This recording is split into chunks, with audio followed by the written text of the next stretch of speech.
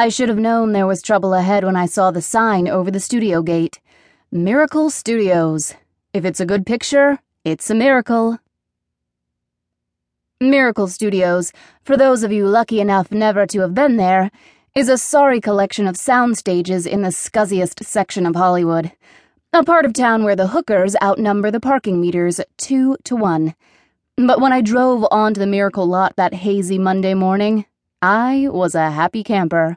I, Jane Austen, was about to become a bona fide Hollywood sitcom writer. After years of toiling at my computer as a freelance writer, churning out brochures and resumes and personal ads, I was about to strike it rich in showbiz.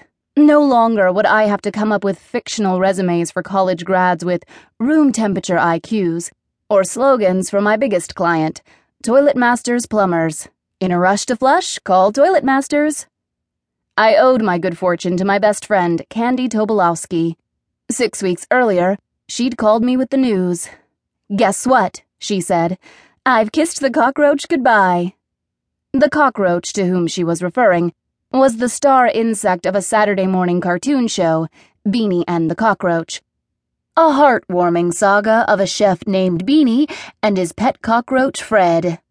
Candy had been a staff writer on Beanie for more years than she cared to admit. Like most animation writers, she'd long dreamed of landing a job in the far more prestigious world of live-action television, and that day had finally arrived. Her agent had taken enough time off from lunch at Spago to line up a job for her on a comedy called Muffy and Me, a Saturday morning syndicated show about a buxom teenage girl who gets hit on the head with a volleyball and develops magical powers. As the Miracle bigwigs pitched it to the network, it's bewitched with tits. Okay, so it wasn't going to win any Emmys, but it was a big step up from the cockroach, and Candy was thrilled. So was I.